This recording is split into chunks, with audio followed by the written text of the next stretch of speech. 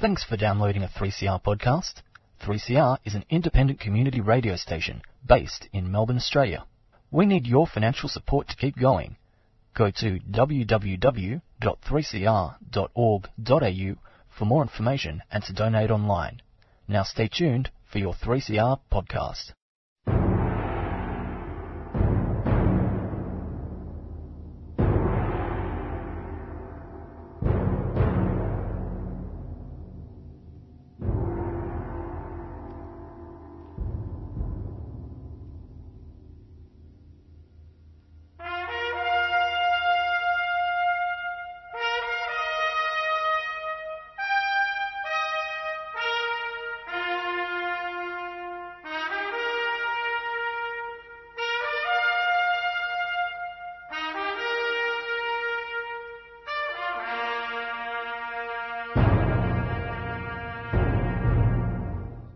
Good afternoon, listeners. This is the DOGS program. The Australian Council for Defence of Government Schools have been here for several decades now, and we intend to stay here for several decades more, God willing, so long as the public schools need battling for. And don't they need battling for? How often have they been let down by those who should have engaged in their support? But we are here, and we are still here, and we will still be here because we believe that public education should be public in ownership and control. It should also be accessible to all children. It should be public in purpose and outcome, and above all, it should be public in accountability. It should be publicly accountable. And this is why we oppose state aid to private religious schools. Now, we have a website at www.adogs.info, and you can find quite a lot of information about us there. And we have a press release almost every week, and we're up to 806. And this is what we will be giving you this afternoon.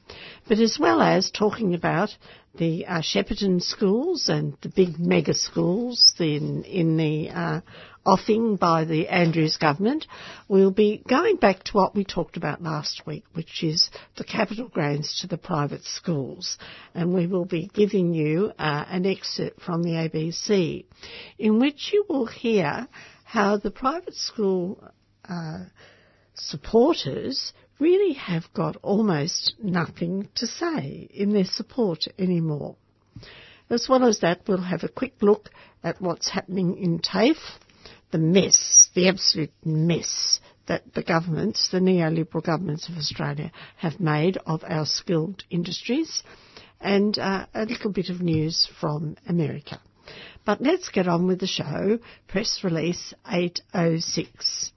Apply economic principles of scale to private schools rather than Shepparton public schools. The Victorian Labor government has announced that it will merge 4 secondary schools in Shepparton and Mooroopna into a new super school of about 3,000 students. The merger is being strongly resisted by the Stop Shepparton Super School Facebook group. A community meeting earlier this month called for an independent review of the decision. And many parents are concerned because the merger will restrict public school options in the area. This is local community, battling for its schools. The Minister for Education, James Merlino in Victoria, claims that the merger will boost student results and provide a broader curriculum. The proposal's website says that it will, quote, transform student outcomes.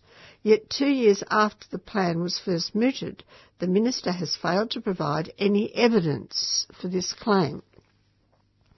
When faced with a direct request for this evidence at the recent community meeting in Shepparton, the government representative couldn't provide it.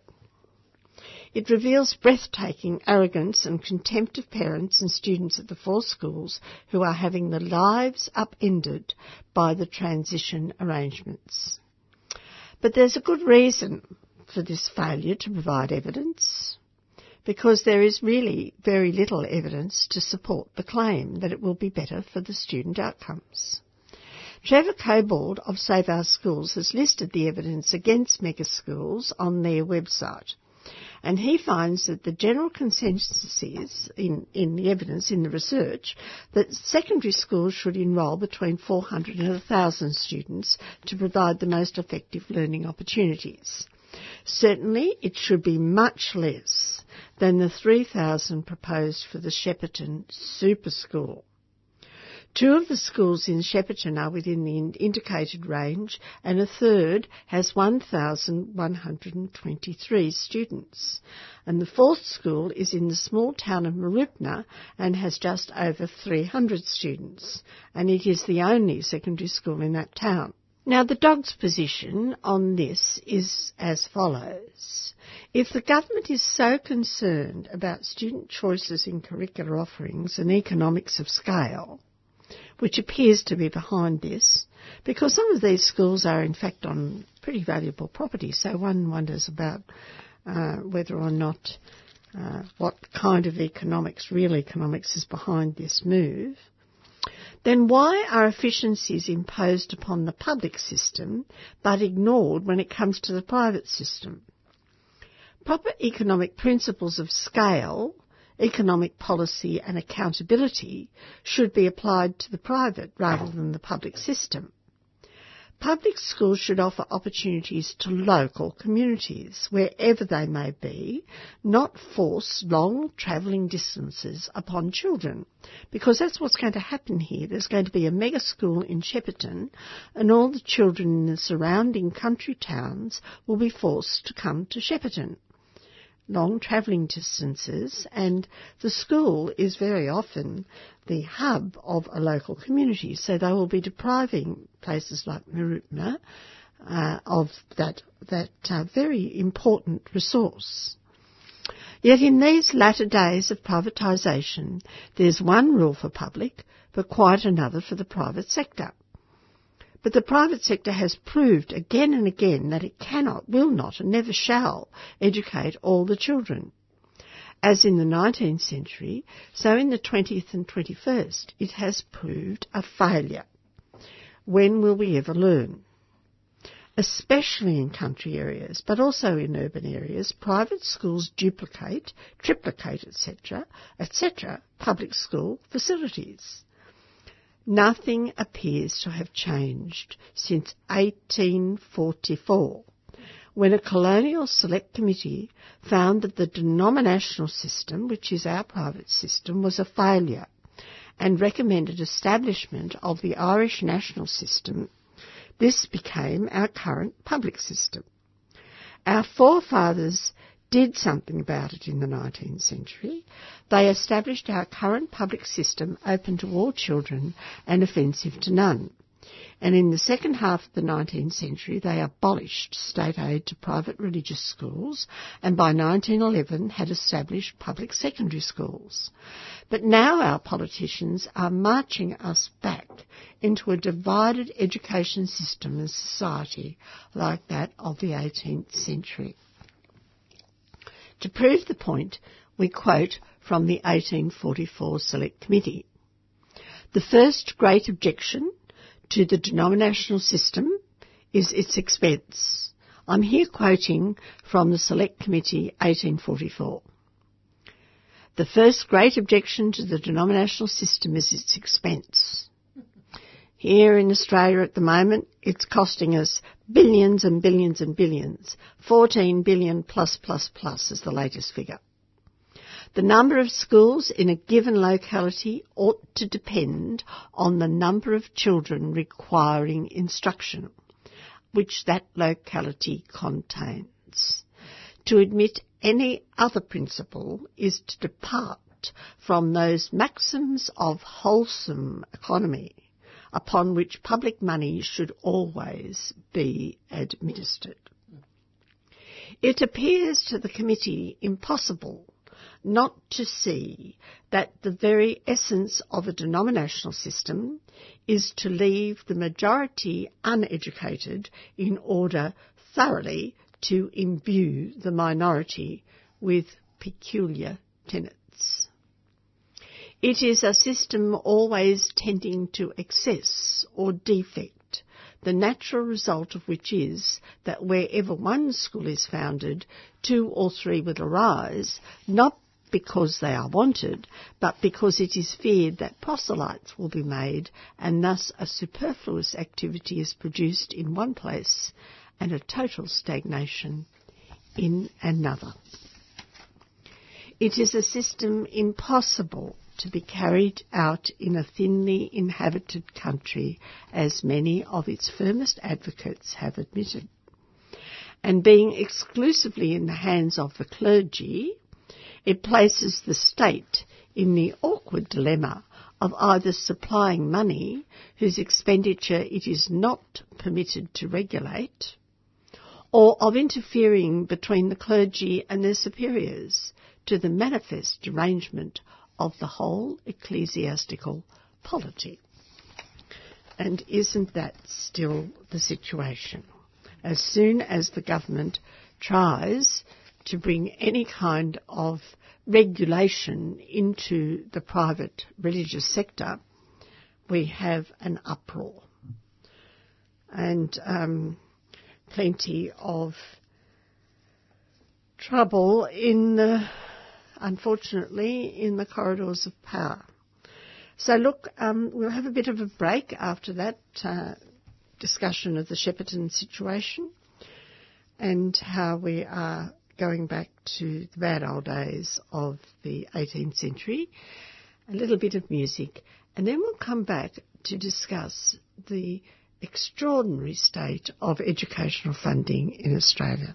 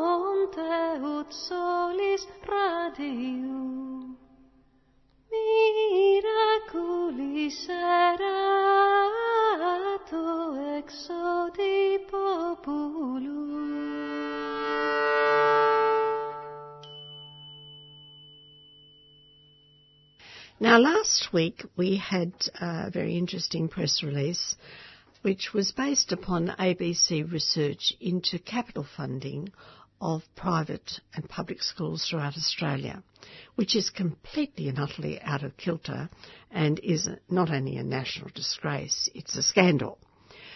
And the question was also, how are the different organisations responding to this?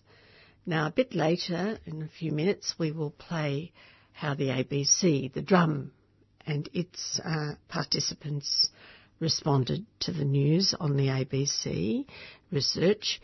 But we have from Dale the response of Trevor Cobbold from Save Our Schools, which is particularly interesting. Over to you, Dale. Thanks, Jean. Yes, I've got Trevor Cobbold's article here entitled "The Spending Arms Race Between the Elite Private Schools is Out of Control." The arms race in opulence and ostentation between elite private schools is out of control, as revealed by a new ABC investigation. Australia's 4 richest schools spent more on new facilities than the poorest 1,800 schools combined between 2013 and 2017. Elite private schools spend millions and millions in competing over lavish facilities. This arms race is fuelled by big increases in government funding. The luxurious facilities of elite private schools are in a league of their own.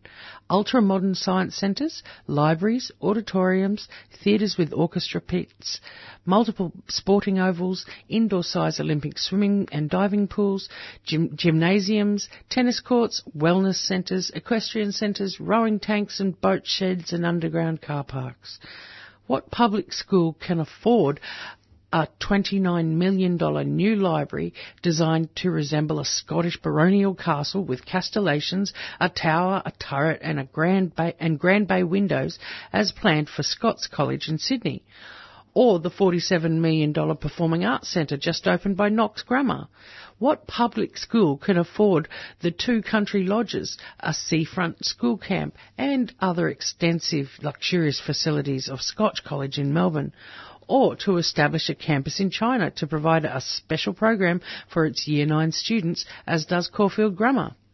The My School website shows that Scots College outlaid $45.7 million in capital expenditure in the last 3 years. Knox Grammar outlaid $64.6 million, Scotch College $60.4 million, and Caulfield Grammar $87.7 million. No public school can compete with such spending sprees. There is a great divide in facilities between elite and even second and third tier private schools and public schools. At best, capital expenditure on public schools is confined to a base standard of facilities. For many, it's not even that, and they struggle with dilapidated buildings and playgrounds built 50 or more years ago. Many public schools have to cope with stifling classroom heat in summer, without air conditioning, worn-out carpets, run-down toilets, leaking roofs, damaged paintwork and rusting metalwork. The lavish facilities of elite private schools are not about school outcomes. They serve as status markers in marketing strategies to attract enrolments from rich families. It is a fierce competition in which no elite school can afford to fall behind. In this, they are heavily supported by government funding. The most recent figures available show that government funding increases have massively favoured private schools since 2009. While private schools are formally prohibited from using government recurrent funding for capital purposes, it fuels the rivalry because money is fungible. The big increases allow private schools to reduce the proportion of income from fees and donations devoted to staffing and other recurrent costs and direct more of it to the arms race. Many openly admit this.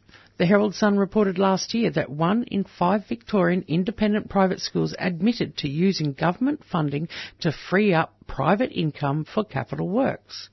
The Chief Executive of Independent Schools Victoria said this is entirely unremarkable. Government...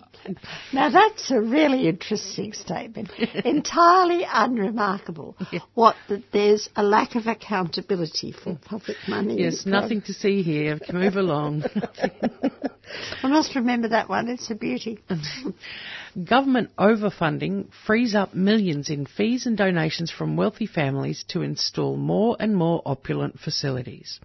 Many elite private schools around Australia have been massively overfunded by governments for 20 years or more. For example, data released under Freedom of Information show that several elite Sydney private schools were overfunded by millions in 2018, including Loreto Kirribilli by $5.8 million, Mont Sant'Angelo Mercy by $5.6 million, St Augustine's $4.7 million, Barker College $2.9 million, and Sydney Grammar at $1.3 million. Many in other states are similarly overfunded. You never see public schools getting accidentally overfunded, do you? No. A key problem is that there is no standard to ensure all children are educated in appropriate facilities. A national standard for recurrent resourcing of schools, called the Schooling Resource Standard, was introduced following the Gonski Report in 2011. The report also recommended the development of a national standard for school infrastructure for both public and private schools, but it was rejected by the Gillard government. Private schools get recurrent and capital funding from the Commonwealth, but public schools only get recurrent. The Gonski Report recommended that the capital grants program for private schools be extended to public schools. It said the Commonwealth should provide equivalent capital funding for public schools as for private schools, with adjustments for the larger enrolment share of public schools. It said that public schools need additional funding to bring their infrastructure up to a quality that enables them to effectively compete with private schools. This was also rejected by the Gillard government. The coalition government continues to increase capital funding of private schools.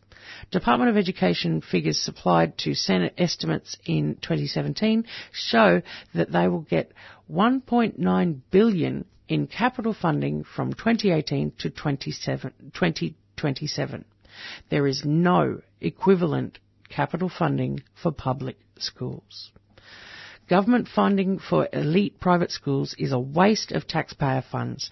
Their fees and donations alone far exceed the average income of public schools. Government funding just adds to their massive resource advantage and indirectly funds their gold-plated facilities. It denies much-needed resources for disadvantaged public schools facing severe shortages in teaching staff, educational materials and modern classroom buildings and equipment. Well, thank you very much for that, Dale. Trevor Cobbold always knocks a few nails on the head, although he's never prepared to go the whole hog and say that you shouldn't have any state aid for private schools at all. But all of these problems started once they went back to giving state aid to private schools in 1969, and this is the result. Dogs said it would be so, and unfortunately they were correct. So let's see how the people on the drum, the ABC, responded to the ABC's research. Very interesting. You might note as you listen to this how the private school supporters were gobsmacked. There really wasn't too much they could say. But over to the ABC and the drum. Now I want to talk about education today because of a startling new report. Look, some have the money to build concert halls, wellbeing spaces for yoga and on-site cafes with baristas. Others wait 15 years to be able to afford a paint job, a new playground or basic maintenance. Now, for the first time, the huge gap between the capital expenditure of Australia's wealthiest and poorest schools has been revealed. An ABC investigation based on My School data shows that between 2013 and 2017, 4 of the country's richest schools, Wesley College, Haileybury College and Caulfield Grammar in Melbourne, as well as Knox Grammar in Sydney, spent about $100 million each on new facilities and renovations. In contrast, 1,300 public schools spent less than $100,000 on buildings and maintenance. Now, part of the problem, say critics, is where the funding for capital works comes from. Private schools get money from both the Commonwealth and states, whereas public schools get funds only from state governments. So is our taxpayer dollar funding this huge discrepancy? Now, happily, we have a former Education Minister on the panel with us this evening, current head of Gonski. This would have been something that you had grappled with as a minister, particularly partly as your support for Gonski, because you wanted to try to address some of those inequities. Now, as we know, that ended up being problematic for a range of reasons. Yeah. So the Gonski reforms were all about recurrent spending or recurrent funding. David Gonski did make some recommendations about the Commonwealth dealing with capital, but they were never really taken up. What were those recommendations? That the Commonwealth needs to become more involved in the funding of capital across all schools. They've got to see public schools, but also low-fee Catholic and independent schools are not too different to most public schools. So there was an issue about how capital was allocated to school systems. But I mean, in your introduction there, those schools that are spending tens of millions of dollars, most of that is funded, pretty much all of it is funded by parents. But is the argument not that the capital funding, which has been increasing from the federal government over the past few years, frees them to do that fundraising? Well, most of that capital, and I would say the schools you've named there, I could be corrected, but probably none of those schools in those big capital projects would have received any government funding, any government capital funding to do those projects.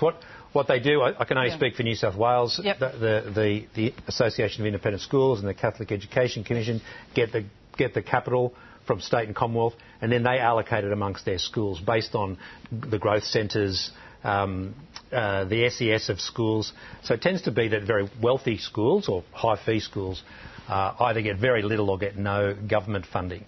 So I'm of the view if parents want to fund concert halls with $30,000, $40,000 fees, kind of good luck to them.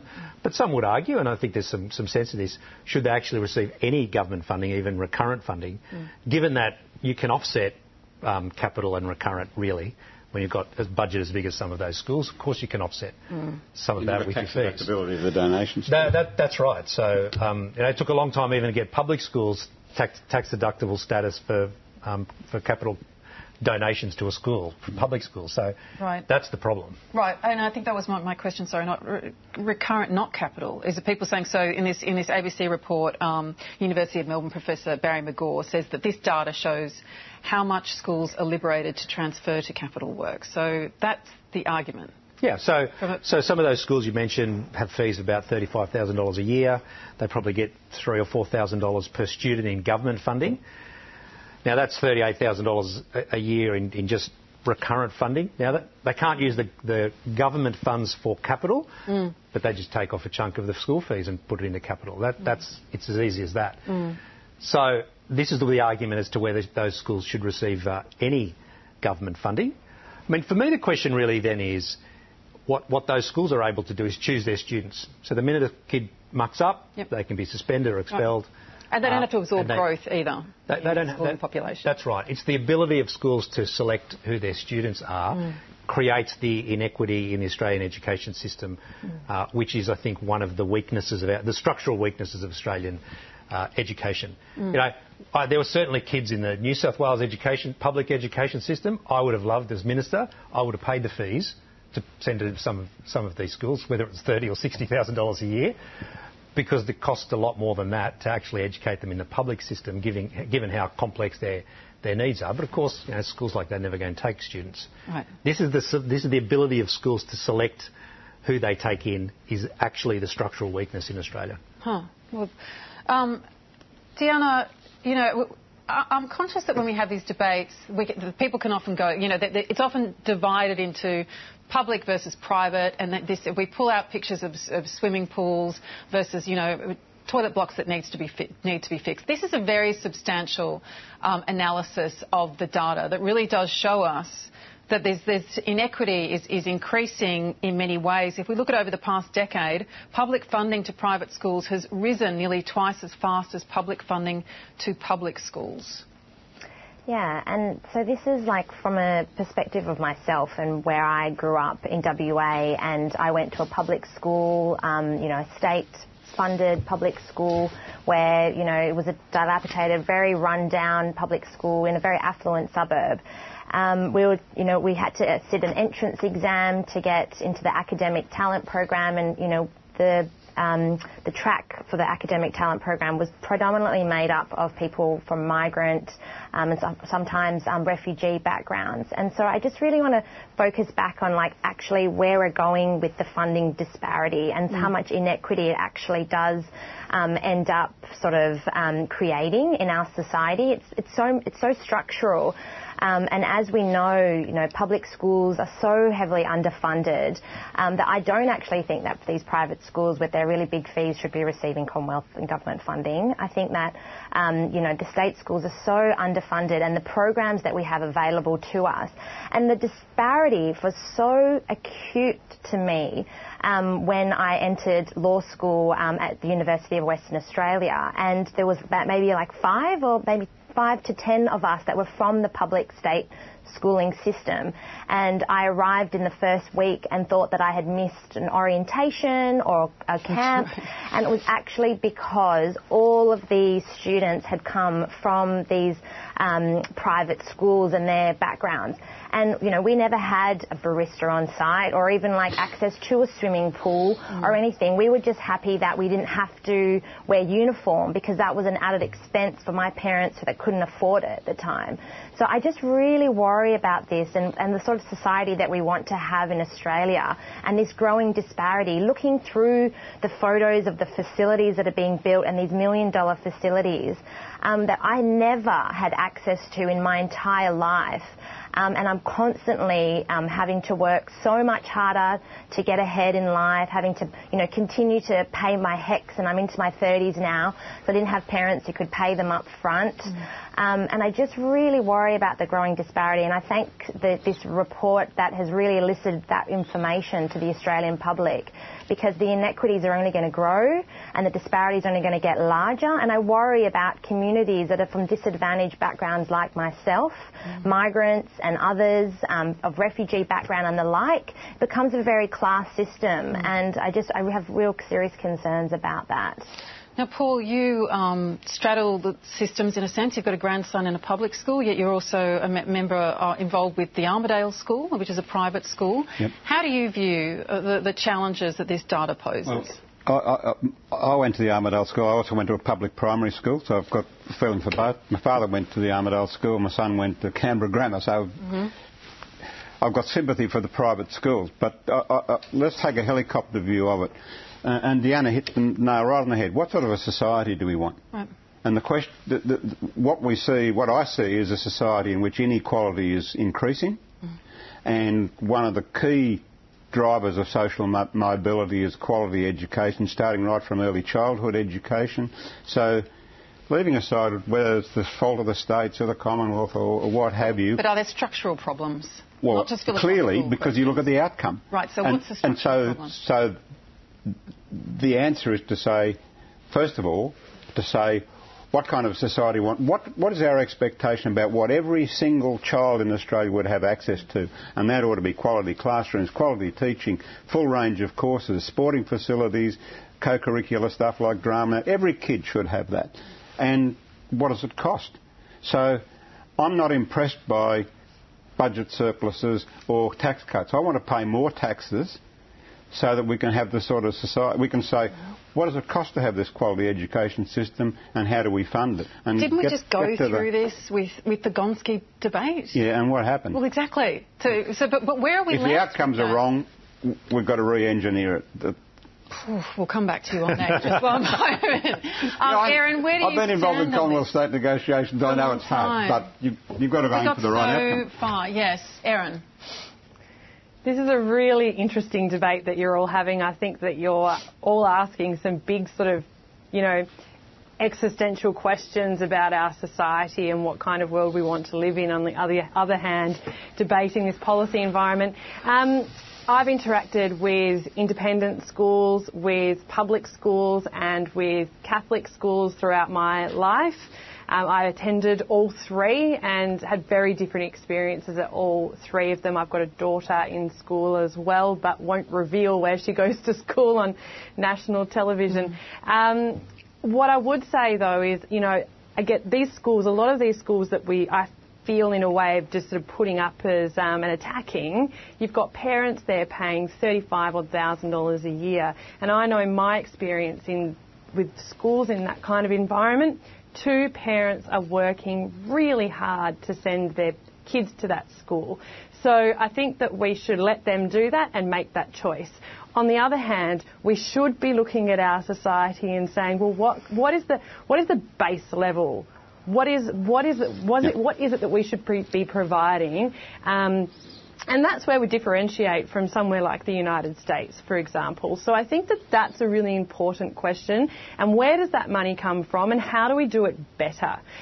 Is it the role of the state? Is it the role of the Commonwealth? And we should actually be having those conversations. And you're right, on Gonski 2.0, we were supposed to address this with that. So I think that people should be able to make all kinds of choices about where they go to school. We should be aspirational. That's really, really important. But we should have a base standard of what environment. And the other thing I just want to add here is we can't just go state schools and independent schools, because you have outer suburban independent schools that are being propped up by the church. You have inner city selective public schools where you have the best students who frequently rank in the top 1, 2, 3 places in Year 12 outcomes. So we can't actually just look at this as the two against each other, and it's the perfect media story, really. But I think it doesn't work that way. I'm sorry to interrupt, but I think that's why we're going beyond just a media story here. Because as I said, we always look at, the swimming pool against, the toilet block kind of scenario. Which isn't helpful, right? No, but data is. And when we look at the fact that over the past decade, public funding to private schools has risen nearly twice as fast as public funding to public schools. I mean, if we ask the question about where we're going to be, sorry, did you want to jump in? Yeah, I did. Yeah, just on that point, Julia, I just think that it's a values thing for us as Australian and what we want our society to be looking like. And if we want to genuinely be outcomes focused, and there is this growing disparity, as the data has so clearly shown us in this report. I think it's really important that if we want to be outcomes focused, and those schools and the two parents, ideally, that can, again, that's an underlying assumption that even with two incomes, those parents can afford it. Both my parents worked and still couldn't afford it. That it's really important that we actually look at it as a needs base. So, if those schools are building those facilities and, the outcomes aren't changing, however many facilities or millions of dollars are being funded there, then we actually have to fund some of the lower end of those schools on a needs base. I really have to bring in Adrian back here at this point, because we are talking about Gonski over here again. Now, where does it leave us? Where are we left? So the funding, I think what the Gonski panel did was a fantastic job. It certainly improved the way we fund schools, much fairer. That base level, every student now is entitled to a base level, and then there's loadings based on disadvantage. So it's improved, but it's not perfect. Yes. There's been a couple of changes to it. But, the non-government school lobby is very influential, and some decisions were made 18 months ago that I was personally very critical of. A special deal that was done for particularly the Catholics that I think were inappropriate. I mean, the power of the Catholic Church is still very, very, very strong within government at all levels and all political parties. Right, and you have been very vocal on that. Problem. You've got kids at a Catholic school. Yep. And so, but one thing you've criticised is the lack of transparency when we know what happens with capital works. And you said when you were minister, you would get one page for how many? So for about $800 million that we gave to the Catholic system, we got a one-page document that said we promise we've spent the money correctly. Right. I mean, if you get a $30,000 grant to spend some money at the local scout hall, you've got to get 3 quotes and jump through all kinds of hoops. That is very true. There is not enough transparency around that. And not suggesting anybody's done anything wrong, but I think the public deserves that, given the $800 million contribution. But the bigger issue here is societally, we have structurally has to be a system where it's in everybody's interest that every school is great, because you have to send your kids to the local school. Rather than just I only care about where my kid goes to school. Yeah. We've got to, in Canada and Finland and other places in Europe where they've got very strong systems, that's the system. Everybody cares. The Prime Minister cares where their local, what his local school, his or her local school looks like. Everybody cares about their local school. Here we have quite an power imbalance, and if you have a look at who's sending their kids to $35,000 a year schools, it tends to be influential folk. Not just, but and the influence on government and funding and the way that can be distorted is part of the structural problem we've got. If you're spending $35,000 a year to send your kids to a private school and it's got great facilities, I say in a sense, good luck to you, because that's what you're paying for, right? If people want to pay for that privately, that's fine. But look, we're getting better, but there's still a long way to go to get Australian education structurally at that point where I think as a society we all want to get to, where we all care about what the local school looks like. But let's say that a lot of us really do care about it.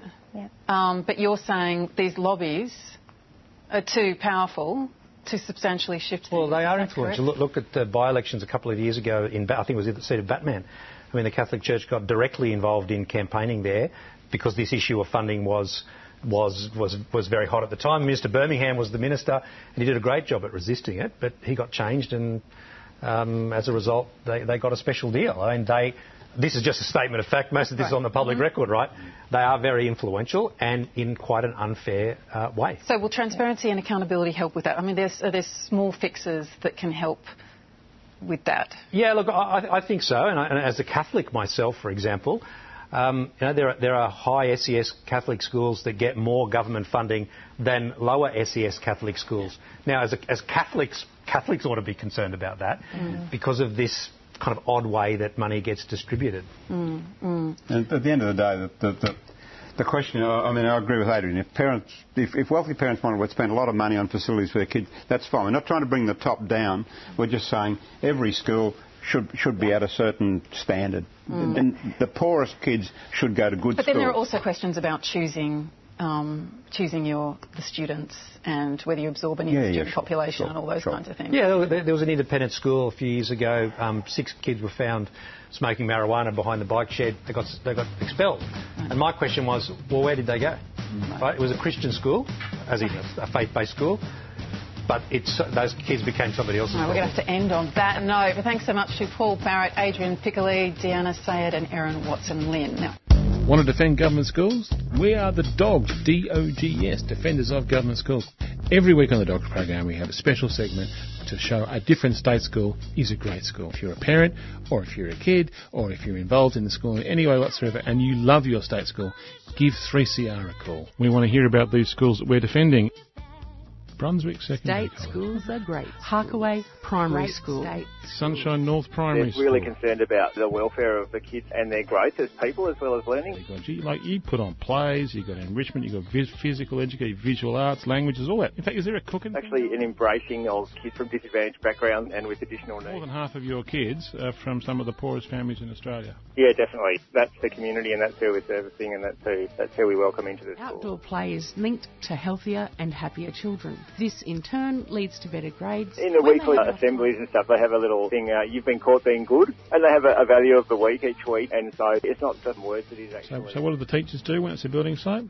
Yeah, they kick themselves out of their own staff room and turn it into a classroom. Just a really nice culture and an emphasis on social skill building as well as learning. Quite a range of intellectual ability and kids with mental health diagnoses. Refugee kids who have not been in the country very long, don't necessarily start off with a positive relationships with each other, with teachers and with the community. And they run a breakfast club. There's a recognition that some kids don't get breakfast and so there's food on.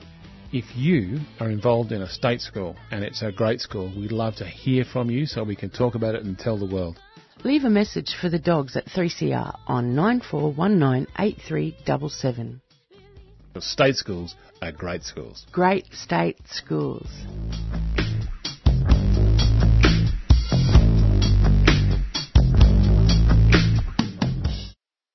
Well, while we're talking about the capital grants and the situation in our public schools, the very interesting thing is that there has been a baby boom, a recent baby boom, and the enrolments are increasing, but they are increasing mainly in public schools. And there's the question as to whether or not the schools are there to take them in. And The Age had a very interesting article on Tuesday, August the 20th. Mega schools are bursting at the seams. They don't need a mega school in Shepparton. They're going to need many mega schools, actually. They need to increase the schools that they've got and look after them. This article says when it comes to the congestion around desks or in the school library, Canberra doesn't have much interest. When an audit of the nation's infrastructure shortcomings was released recently, the immediate focus was on the congested roads and the public transport systems. But Infrastructure Australia's report went much further than bitumen, buses and trams. Some of the most concerning aspects were around our social infrastructure shortcomings. One of the most obvious, which most of our students and their parents comprehend, is the explosion of demountable classrooms around our schools. Now, these demountable classrooms were always supposed to be a stopgap measure. But I remember when I was working in the public service back in the 1980s, how they were preparing to just have administration blocks and lots of demountables, because I believe that even within the department, particularly with those who came from a private school background, they believed that the public system was going to die, and a lot of these schools would in the end be closed in favour of private schools or be sold off. But that hasn't happened, has it? Our public system, in spite of all the privatisation rhetoric, is still there, and it's still worth fighting for, but it's in demountables. They're supposed to be a short-term solution, not one that effectively sees a child through their entire primary and secondary education. But these demountables always have been, since the 1950s, driven by an explosion in school numbers that states hadn't planned for, driven by a lift in population overseen by the federal government. In terms of primary schools, this is being played out in more mega schools. And in 2007, the nation had 123 primary schools with 800 or more students. And last year, there were 291 of them. And the number of high schools throughout Australia with 1,200 or more students has grown to 286 from 191 over the same period. And this increases across the board, but we haven't heard a word about the huge number of demountables spotted across suburban Australia from our political leaders who seem to believe congestion can only be measured in kilometres and parking spots. The only point at which something was done was back in 2008 when Rudd decided that we had to spend ourselves, good Keynesian Rudd, spend ourselves out of a very, very tricky 2008 financial situation, and we did. We survived 2008 because we had Keynesians in the Treasury and Rudd listened to them. But what did we spend it on? We spent it on, remember, the schools. The private schools and the coalition government were up in arms about any potential scandal or problem. And they were minimal in relation to what's going on with our high-rise flats in Melbourne at the moment. But we actually got a bit of money into the capital expenditure of our public education. But the federal government have not had any interest in this at all ever since. So this is a very interesting situation, isn't it? Particularly since we could well be coming into a full-blown financial crisis, thanks to Mr. Trump and a few other people, and we might need it once again. Given that the interest rates are almost nil, we might have to spend money again on our public schools. But that's enough on that issue. There's another scandal that is bubbling away quite happily, I suppose, although it's not a happy situation in Canberra, and that's the TAFE scandal. According to a confidential report, we are also told by the Saturday paper, and this was on August the 17th. And I can recommend the Saturday paper. It has some very, very interesting material in it. But we are hearing only about this confidential report from the Saturday paper. Australia's largest private training college raked in hundreds of millions in public money before its collapse, despite abysmal completion rates. A senior figure in the sector fears it could happen again. Well, it could happen many times again. The training college that collapsed was Careers Australia, and it collapsed in May 2017, and it was the country's biggest private training organisation. Along with its subsidiaries, the group had 19,000 students across hundreds of courses and 1,100 employees, but it was facing financial ruin, owing more than $150 million to creditors, including the Education Department, Westpac, NAB and the Australian Tax Office. Its administrators identified that there were more than 20,000 potential unsecured creditors affected, including students. Now, Careers Australia pulled the pin suddenly after the federal government refused to renew the organisation's authority to deliver courses, citing its controversial record. And the announcement to students and staff came without warning. All classes were just cancelled indefinitely. And they had relied on the federal government for 90% of its revenue. This is what privatisation of public education entails. It entails there being nothing. So that was a baptism of fire for Craig Robertson, then just weeks into his job as head of TAFE Directors Australia, the peak body that represents TAFEs from every state and territory. TAFE's, this TAFE Directors Australia is a small organisation with a tiny staff, and it took over responsibility for about 7,000 enrolments under the National Tuition Assurance Scheme. Robertson recalls how our phone officers went crazy, fielding calls from panicked teachers and students. Robertson thought that Careers Australia was fairly respectable because there's plenty of them, as we know, aren't. And it wasn't until we really looked at the data, he said, that we realised what was going on. He saw how Careers Australia had worked the government's loan scheme for vocational education to maximise profits. Why wouldn't they? They're private organisation.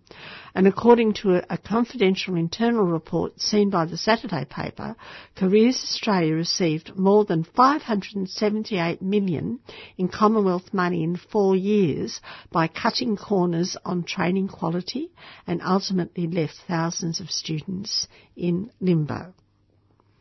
Now, this vet fee help, through which they got these millions of dollars, was a vocational education equivalent of HECS loans.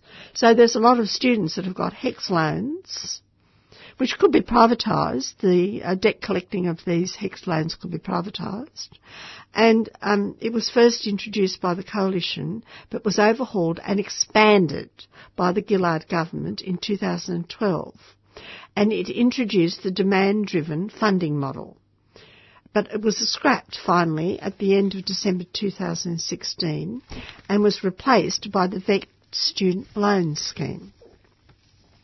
But Robertson fears that the lessons of the VET fee help disaster have not been learnt, because the industry compliance scandals are blamed on these rogue operators.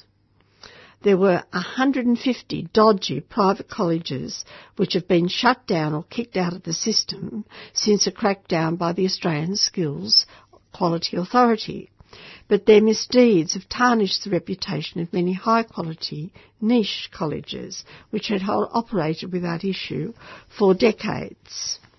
But, of course, the real problem is that they have undermined the provision of state-run TAFE colleges. Now, the Prime Minister and people in Canberra are now shedding many crocodile tears about the lack of skilled labour in Australia. They've mucked it up. The sooner we go back to a public system of TAFE colleges, second to none, and some secondary schools too, technical schools, the better. But I can recommend that article from the Saturday paper, and I can recommend the Saturday paper for some very interesting journalists. But our time is almost gone. I'd just like to say that Robert hopefully will be back next week and we'll have another great state school. But meanwhile, over in America, in Michigan, in an attempt to deal with the fear that some students have when they go to school, they are, and here's a commentary on the state of the society, there is a school with a design of new sections which include subtle, safe places that can be used to protect students in the event of a shooting, and long curved hallways that would offer protection too, to cut down on the sight lines if there is an active shooter in the buildings. And by reducing the sight lines, anyone with malicious intent would be unable to see the entire length of the hallway. And cement block bumps outs are also placed in the curved hallways. Well, at least here in Australia, we haven't quite reached this level of protection for our students.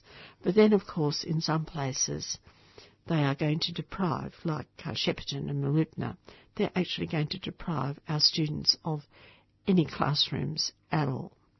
It's a very sad commentary on the society that we have inherited from our Liberal and Labor governments, and also, I might add, from some of the state school supporters who sold out in the 70s and 80s and were never prepared, like the dogs, to say no state aid for private religious schools. But our time has gone. That is the end of the program for this week, but not the end of the dogs. We'll be back next week, and we thank you for listening to us this week, but it's bye for now.